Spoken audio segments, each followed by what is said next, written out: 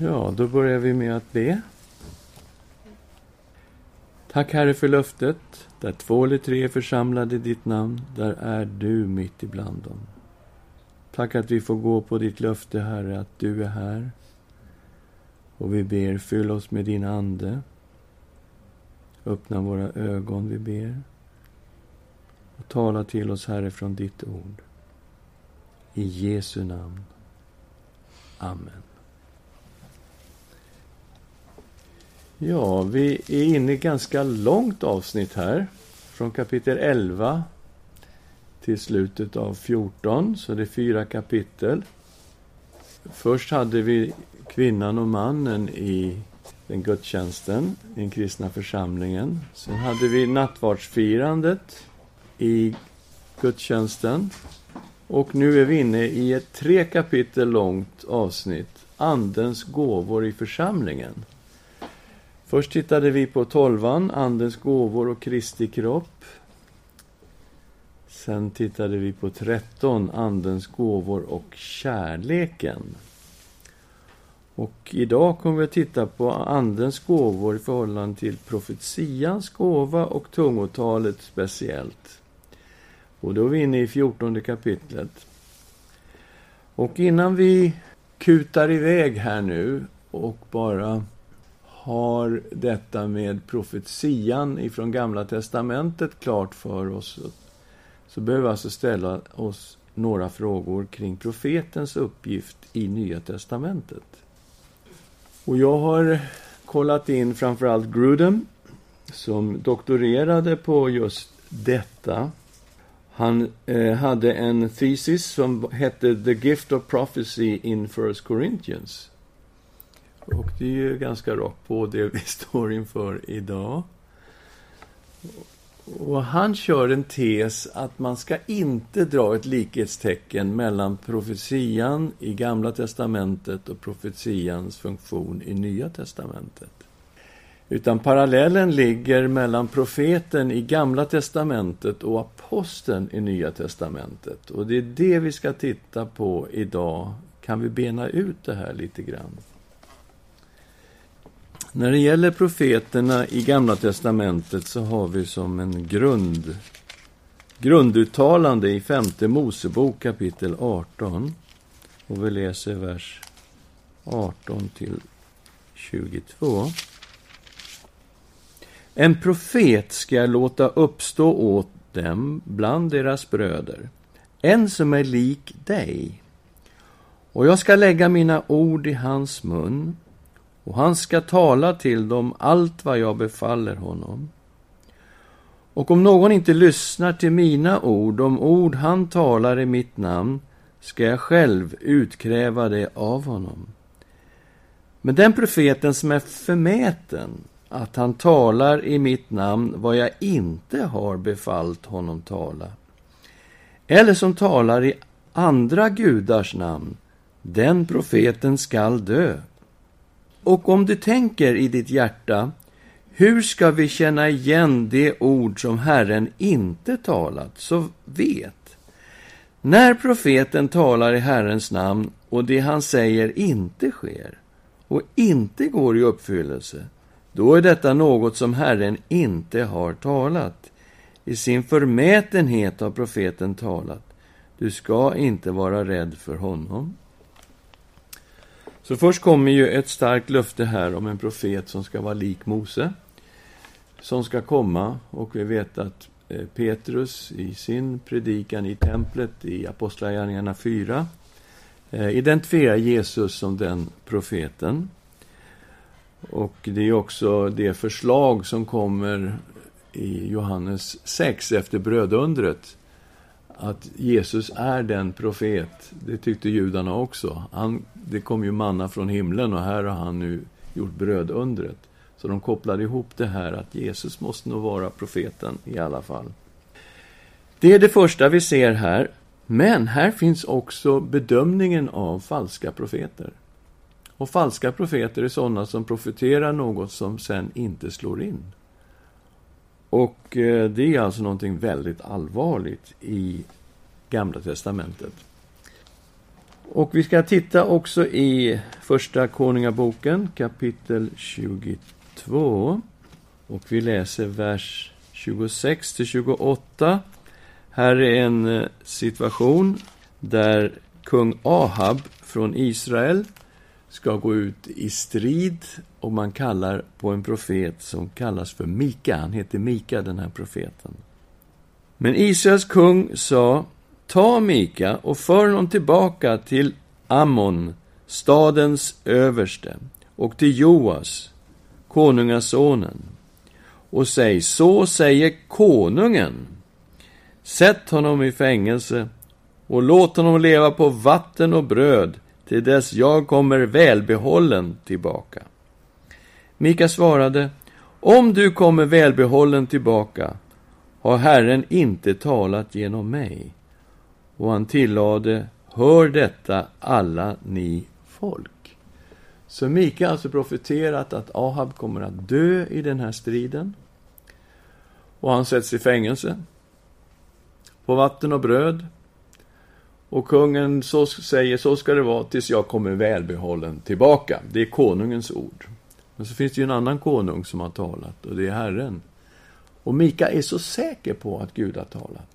Så han säger alltså: om du kommer välbehållen tillbaka, då har Gud inte talat genom mig. Och Ahab, han är lite skraj ändå för profetian, för han vet att Mika är en profet. Så han klär ut sig så han inte ser ut som en kung där på slagfältet. Och så är det någon som tar och spänner bågen och skjuter en pil på måfå. Och den här pilen går in i en fog i rustningen på Ahab.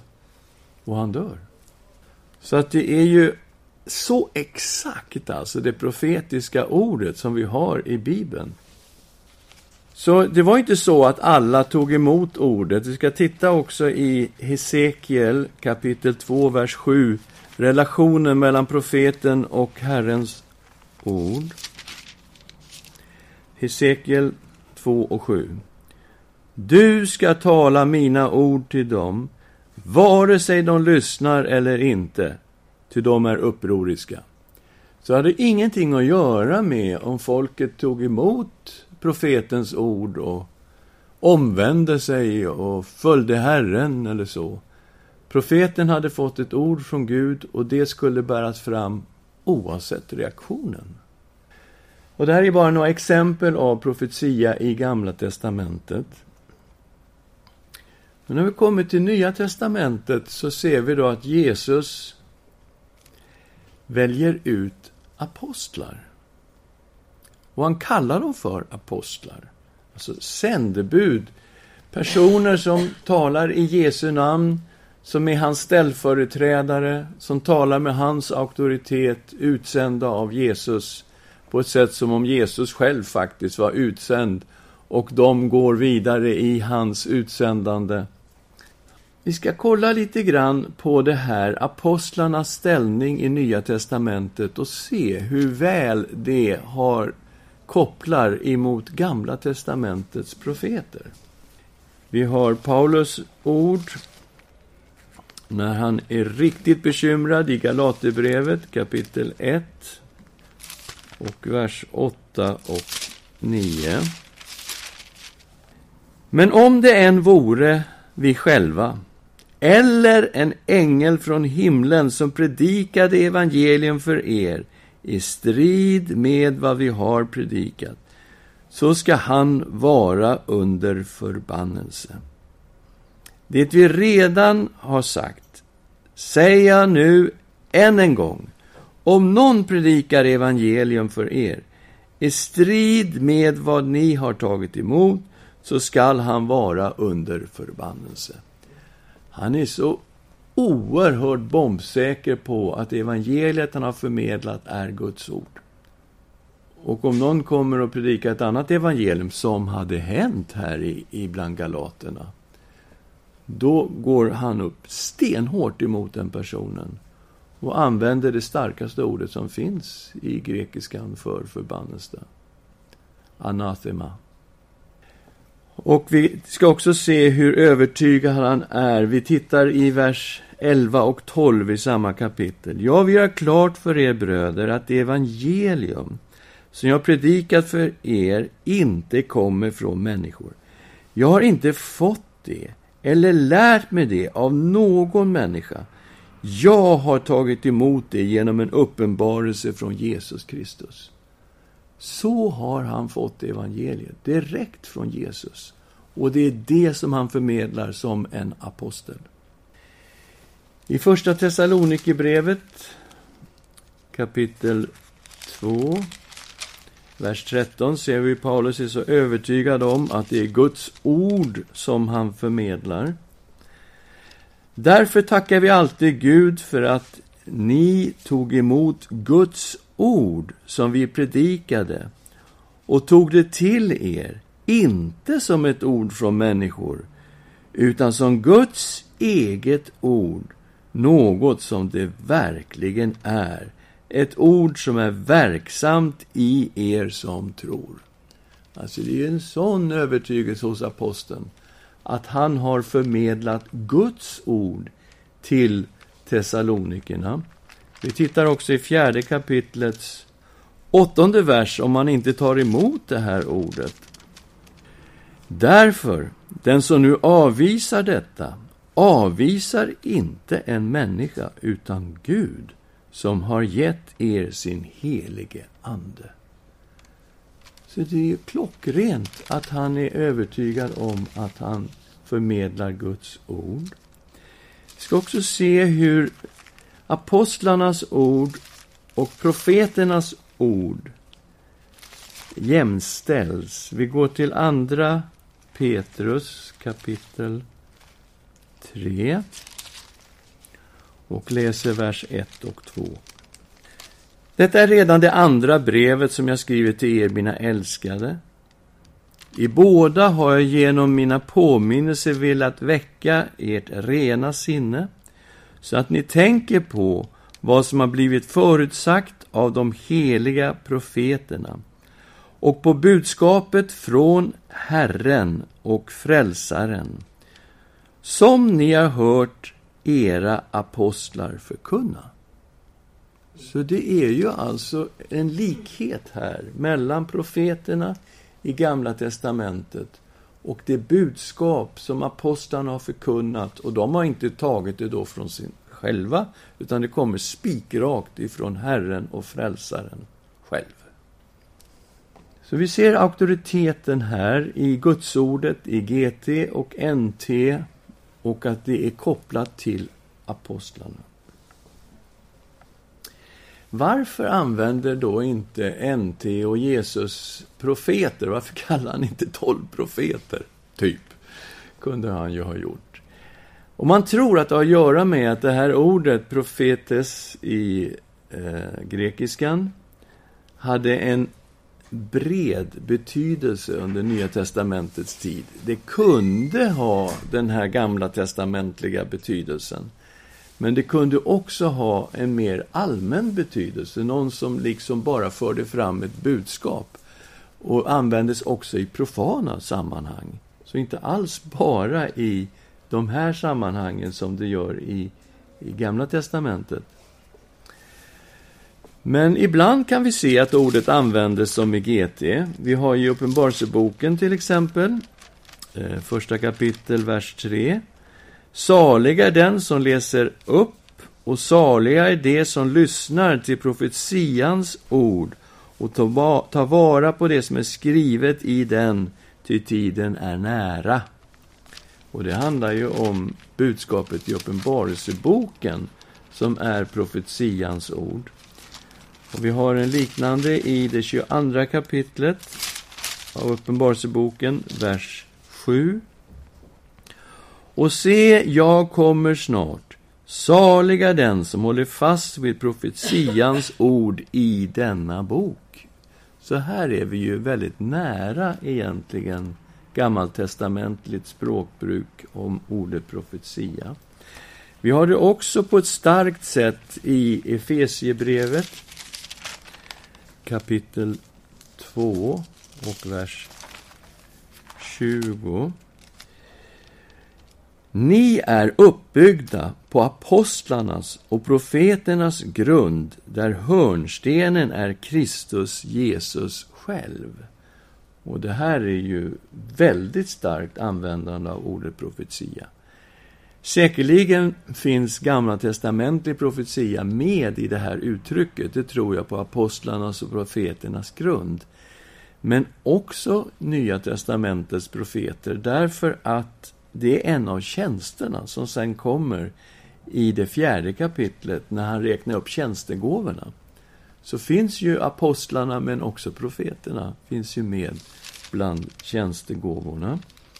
Vi ska också se hur det används i kapitel 3, vers 4 och 5, ordet profetia. När ni läser detta kan ni förstå vilken insikt jag har i Kristi hemlighet.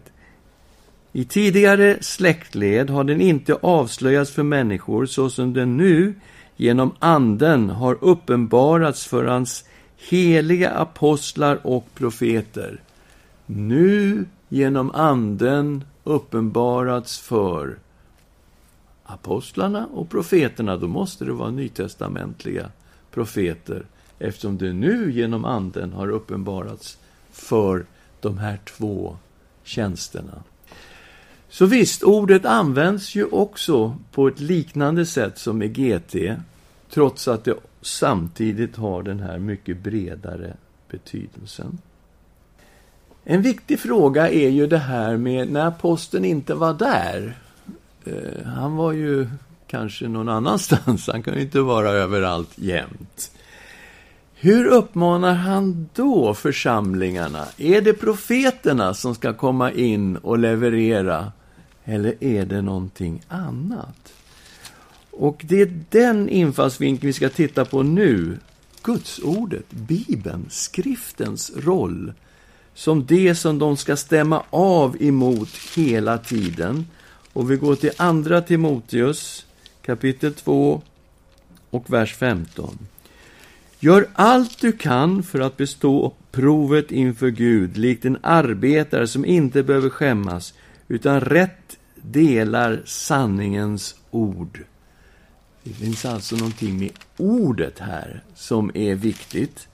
Och sanningens ord, och vi vet vilken stark ställning Bibeln har just i andra Timoteusbrevet. Vi går till kapitel 3, vers 16 och 17. Hela skriften är utandad av Gud och nyttig till undervisning, till bestraffning, till upprättelse, till fostran i rättfärdighet, för att Guds människan ska bli fullt färdig, väl rustad för varje god gärning. Så här har vi alltså Bibeln, skriften, som lyfts upp som det som ska undervisas och förmedlas och fostra människor till att bli Guds människor. Vi har också andra Petrus kapitel 1. Vi ser ordets ställning i församlingarna. Andra Petrus kapitel 1 och vi tar från vers 20 och 21. Framför allt ska ni veta att ingen profetia i skriften har kommit till genom egen utläggning. Ty ingen profetia har burits fram genom någon människas vilja, utan ledda av den helige ande har människor talat vad de fått från Gud. Så det finns ju en gudomlig auktoritet i skriften. Detta är Guds ord. Och det är det då som församlingarna ska hålla sig till. Och det är det de ska mäta sig emot, så att säga, när det gäller hur man lever, hur man tror. Också intressant att se hur Paulus uppmanar församlingarna att pröva profetian. I första Thessalonikerbrevet kapitel 5 och vers 20-21. Förakta inte profetior, men pröva allt och behåll det goda. Så församlingarna ska lyssna till profetiorna. Man ska pröva det. Vi tror man prövar det mot Guds ordet, mot det skrivna Guds ordet. Och man ska behålla det goda. Och då kan det finnas en del då som inte är så där jättebra, som kanske är lite från profeten själv, som på något sätt ska kastas åt sidan och vaska fram då det som är det goda i profetian. Så det är ett förhållningssätt, en positiv förhållningssätt till profetia, men pröva den och se till att kolla efter vad är det goda i det här. Det ska behållas. Vi har också den uppmaningen just i vårt kapitel, i första Korinthierbrevet kapitel 14. Och vi går till vers 29. 2 eller 3 profeter ska tala, och de andra ska pröva det som sägs. Okej, så profetians gåva var inte ovanlig. Det får vi klart för oss här i första Korinthierbrevet. Åtminstone i församlingen Korint var den vanlig. 2 eller 3 profeter kunde han tillåta tala. Det kunde kanske vara 8-10, vad vet jag. Men det var liksom, där satte han en gräns. Och de andra, de ska pröva det som sägs. Och vi förstår, behålla det goda och kasta åt sidan det som inte är riktigt bra. Och det är klart man måste ställa sig frågan, skulle han sagt så om profeter i Gamla testamentet? Alltså, läs Jesaja med en nypa salt. Pröva allt, behåll det som är gott. Skulle han sagt det om Mika, Amos? Nej, det skulle han ju inte ha sagt om dem. Så här anar vi någonting som vi ska titta lite mer på då. Profetians gåva, vad har den för syfte i Nya testamentet? Och vi jobbar här nu först i Apostlagärningarna 11. Vi möter den profeten Agabus, som vi möter 2 gånger i Apostlagärningarna. Först i 11:e kapitlet, vers 27 och 28. Vi håller oss i Antiochia. Vid den tiden kom några profeter från Jerusalem ner till Antiochia. En av dem, som hette Agabus, trädde fram, och genom anden förutsade han en svår hungersnöd skulle komma över hela världen. Den kom också under Claudius regering. Så här är en förutsägelse om vad som ska hända i framtiden, och det här är väldigt nära framtid. Därför att de är i Claudius regering när profetian bärs fram. Så det är inom den tidsperioden. Claudius regerade från år 41 till år 54. Så att det är alltså under den här perioden så kommer hungersnöden. Och de reagerar ju snabbt i församlingen i Antiochia. De samlar ihop ett kärleksoffer, skickar ner Paulus och Barnabas till Jerusalem för att förmedla gåvan, så att de ska ha en beredskap när hungersnöden kommer. Vi möter också Agabus i det 21 kapitlet, vers 10 och 11. Och här handlar det om att Paulus kommer att fängslas när han kommer till Jerusalem. När vi hade varit där flera dagar kom en profet vid namn Agabus ner från Judeen. Han kom nu till oss och tog Paulus bälte och band sina fötter och händer och sa: så säger den heliga ande. Den som äger detta bälte kommer judarna i Jerusalem att binda så här och utlämna åt hedningarna. Och vi tittade ju på den här profetian lite noggrannare när vi gick igenom apostlagärningarna. Och la märke till att han har ju huvuddragen rätt. Alltså det han har rätt, det är ju att Paulus kommer att fängslas i Jerusalem. Det har han rätt. Men i detaljerna så bommar han ju faktiskt. Att det var ju inte så att judarna tog Paulus bälte och band honom med händer och fötter och överlämnade honom åt romarna. Det var ju inte så det gick till. Det var ju en anklagelse mot Paulus att han har tagit en hedning in i templet. Och det blev ju upplopp. Och de höll på att lyncha Paulus. De var på väg att slå ihjäl honom. Och när det blev upplopp, då kommer ju den romerska vakten farandes. Och de räddar ju faktiskt Paulus från att dödas på fläcken. Och de slutar att slå Paulus när romarna kommer dit med sina soldater.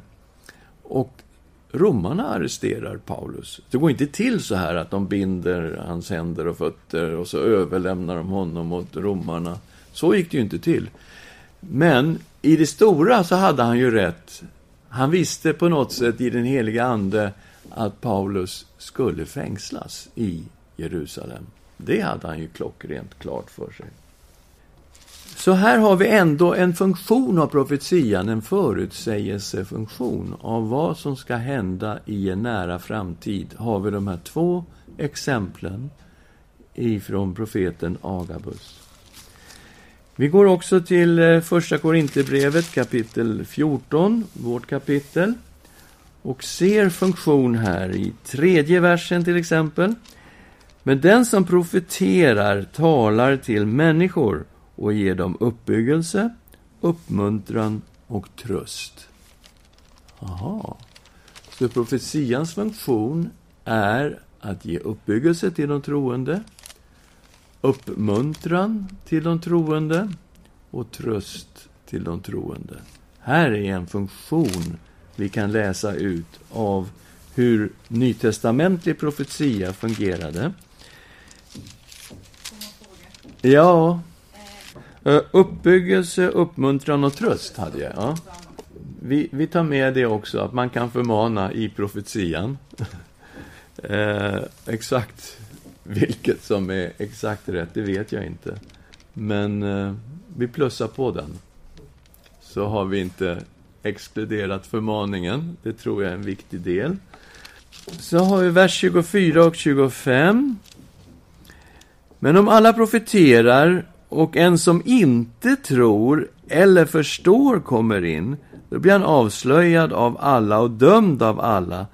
Hans hjärtas hemligheter uppenbaras och han faller ner på sitt ansikte och tillber Gud och ropar: Gud är verkligen i er. Och det här är någonting som liknar vad vi kallar för ett kunskapens ord.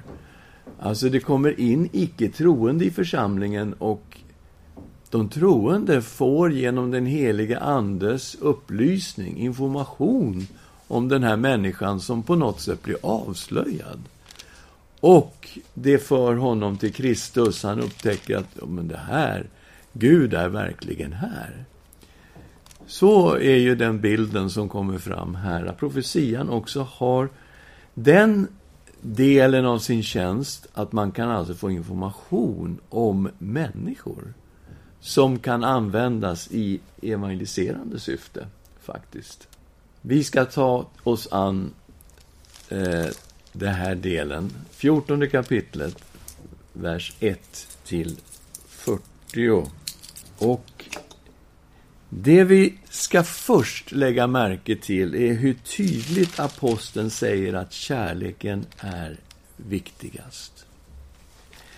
Han slutar i 12 kapitlet så här: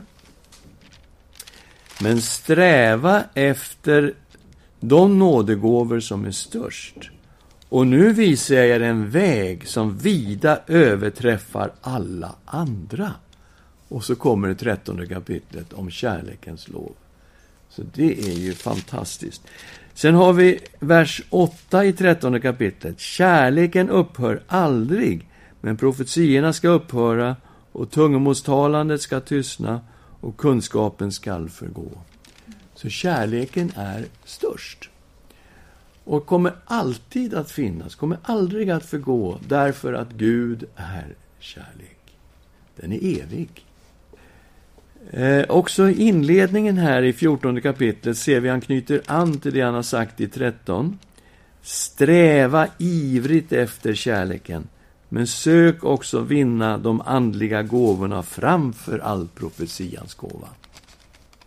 Och vi ska först titta på hur profetian jämförs med tungotal. Vi är i kapitel 14, vers 2-5. Den som talar tungomål talar inte till människor utan till Gud. Ingen förstår honom när han i sin ande talar hemligheter. Men den som profeterar talar till människor och ger dem uppbyggelse, uppmuntran och tröst. Den som talar tungomål uppbygger sig själv, men den som profeterar uppbygger församlingen.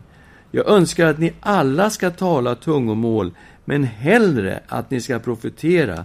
Den som profeterar är för mer än den som talar tungomål, om inte denne uttyder sitt tal så att församlingen blir uppbyggd.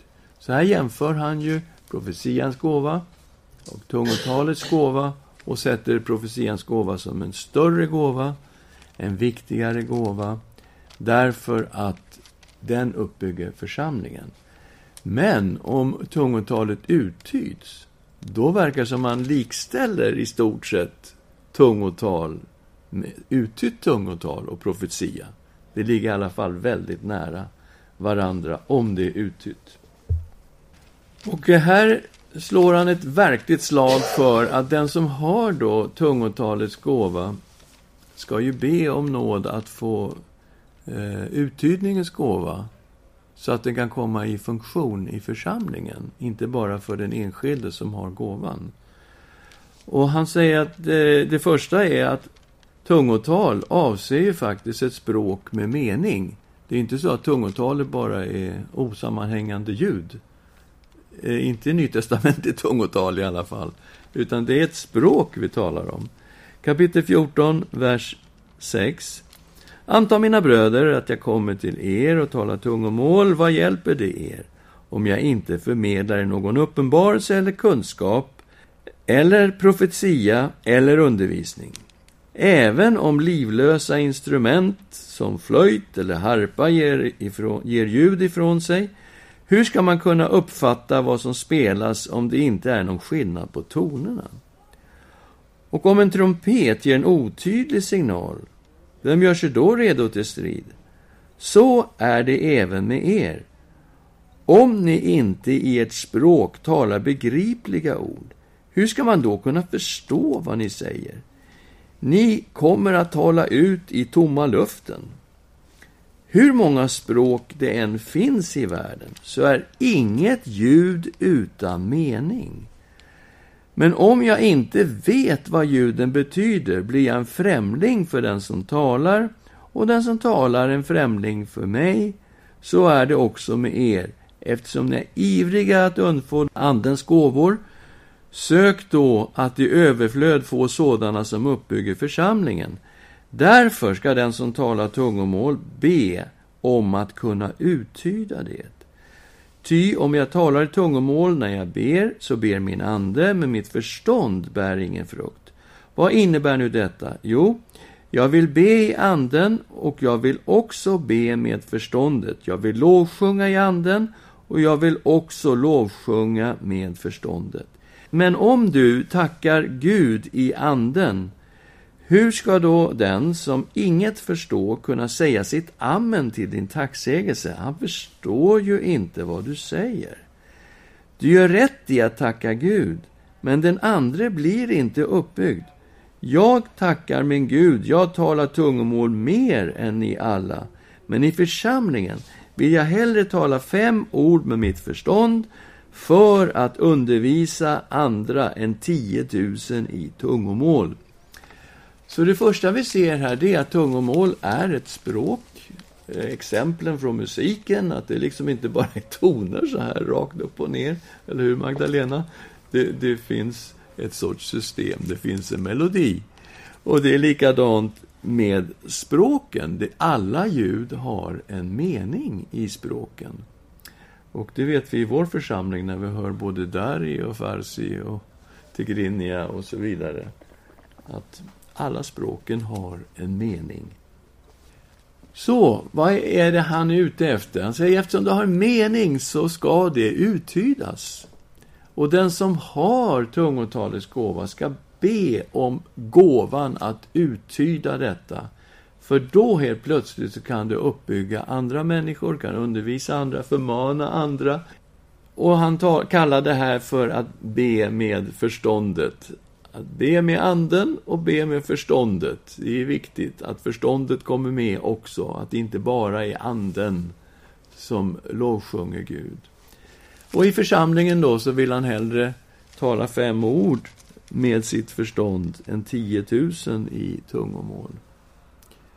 Och sen kommer då tungotal med eller utan uttydning. Han säger det finns en risk med outtytt tungotal i gudstjänsten.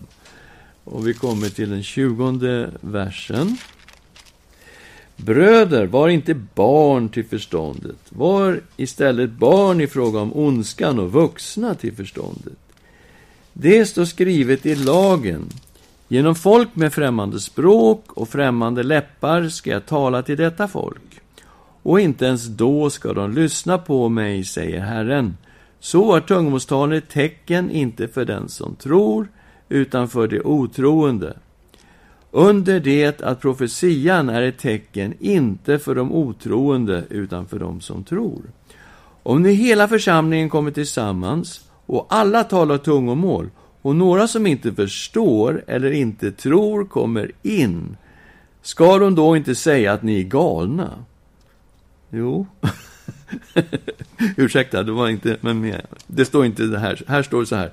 Men om alla profeterar och en som inte tror eller förstår kommer in, då blir han avslöjad av alla och dömd av alla. Hans hjärtas hemligheter uppenbaras och han faller ner på sitt ansikte och tillber Gud och ropar: Gud är verkligen i er.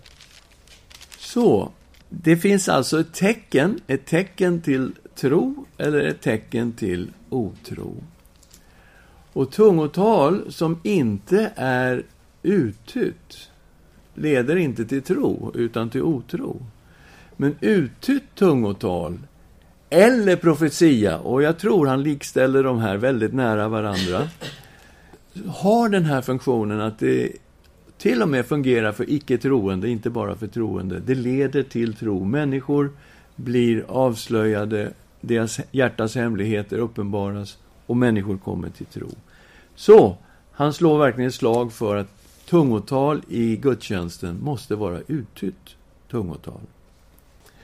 Och vi kommer nu till ordningen vid gudstjänsten och vi är i den 26:e versen.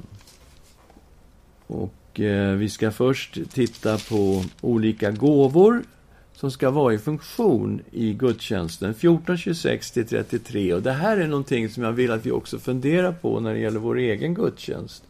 Hur det såg ut i nytestamentlig gudstjänst. Vilka gåvor som var i bruk. Och hur det skulle fungera.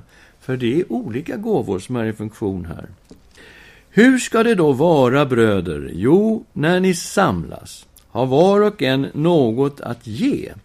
En psalm, ett ord till undervisning, en uppenbarelse, ett tungotal och en uttydning. Låt allt bli till uppbyggelse. Om någon talar tungomål får 2 eller högst 3 tala, och då en i sänder. Och någon ska uttyda det.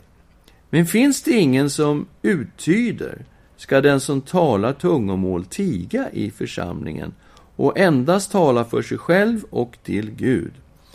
2 eller 3 profeter ska tala, och de andra ska pröva det som sägs. Men om någon annan som sitter där får en uppenbarelse, ska den förste tiga. Ni kan alla profetera en i sänder, så att alla blir undervisade och alla blir tröstade. Och profeternas andar underordnar sig profeterna.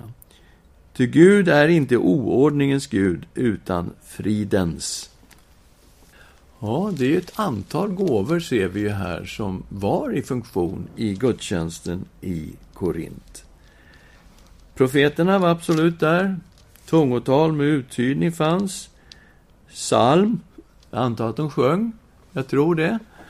Så att det fanns sång också i gudstjänsten redan från början. Och det kunde komma en uppenbarelse, rätt som det var. Och gjorde det, ja då skulle profeten tiga. För att uppenbarelsen var ju någonting då, en syn. Någonting som kom direkt ifrån Gud, som bara var just då. Jag ser det här just nu och så vidare. Då skulle profeterna tystna Och sen när uppenbarelsen var klar så skulle profeterna köra vidare. Därför att profeternas anda var profeterna underdåniga. Han såg inget problem med detta. Ja, profetia och uppenbarelse tycks vara en skillnad. Det tror jag. Uppenbarelse tycks vara någonting som har med vision och att se. Kanske jag ser Herren just nu och han gör så här, och vad betyder detta? Vi har ju till exempel Petrus som ber när han är i Joppe, och så ser han en duk som kommer ner från himlen med alla möjliga djur, och han hör en röst som säger slakta och ät. Och han vet ju faktiskt inte vad det där betyder riktigt. Han säger aldrig, Herren, något orent har kommit i min mun. Det här ska jag inte äta. Och 3 gånger kommer samma uppenbarelse, och han funderar fortfarande efteråt på vad det betyder.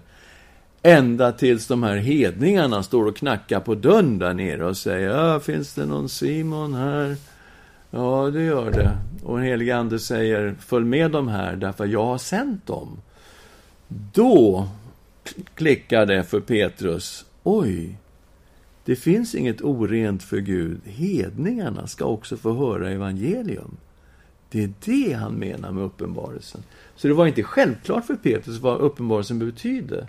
Men att den fanns där, det var någonting som kom just då. Och skulle det ha hänt i gudstjänsten så skulle faktiskt profeten behövt tysta lite grann och Petrus få beskriva vad han såg. Vi kommer också nu till det här väldigt knepiga, kvinnans situation. Vi mötte den i 11:e kapitlet och vi möter den här igen i det 14:e kapitlet. Vi kommer till 33b. Liksom kvinnorna tiger i de heligas församlingar ska de tiga i era församlingar. De får inte tala utan ska underordna sig, som också lagen säger. Vill de veta något ska de fråga sina män hemma, till det är en skam för en kvinna att tala i församlingen. Är det kanske från er Guds ord har gått ut, eller har det kommit bara till er? Om någon menar sig vara profet eller andligt utrustad ska han inse att det jag skriver till er är Herrens bud. Om någon inte erkänner detta är han själv inte erkänd. Därför, mina bröder, var ivriga att profetera och hindra inte tungomålstalandet, men låt allt ske på ett värdigt sätt och med ordning. Och hur var det då för kvinnan i Korint, i den nytestamentliga församlingen? Vi påminner oss också kapitel 11, vers 3, något som vi slet med för ett antal veckor sedan.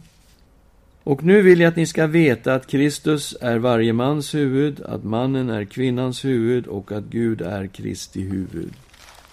Och vi tittade på det här med huvudbonaden, hur det var vanligt på den tiden för kvinnor att ha en huvudbonad.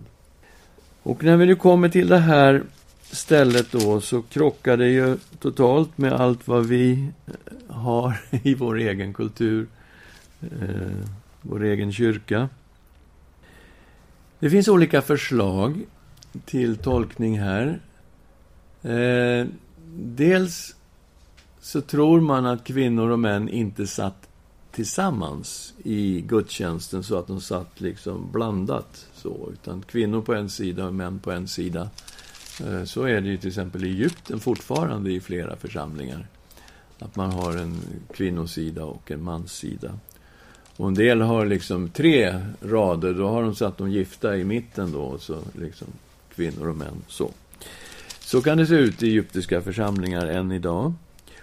Och det är klart, om det var så, och om kvinnan normalt sett inte var skolad och inte kanske kunde läsa och skriva och hade mycket frågor, så det är klart, om de börjar ropa till sina män där på andra sidan rummet, vad är det han säger nu och vad betyder det här och så vidare, då blev det ju en väldig oordning i gudstjänsten.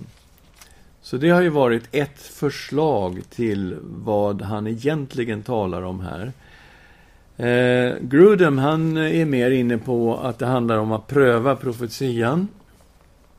att han sätter en gräns där för att de ska pröva allt som sägs. Och att det här prövandet då var förbehållen männen. Det var hans förslag i det hela. Och när det står detta med att om någon menar sig vara profet eller andligt utrustad ska han inse att jag skriver till er i Herrens bud. Då är det också viktigt att man inte bara ska isolera de här verserna som ligger direkt före, utan se det som hela undervisningen om gåvorna från 12, 13, 14. Så att det inte bara används specifikt på de 2 verser som kommer innan.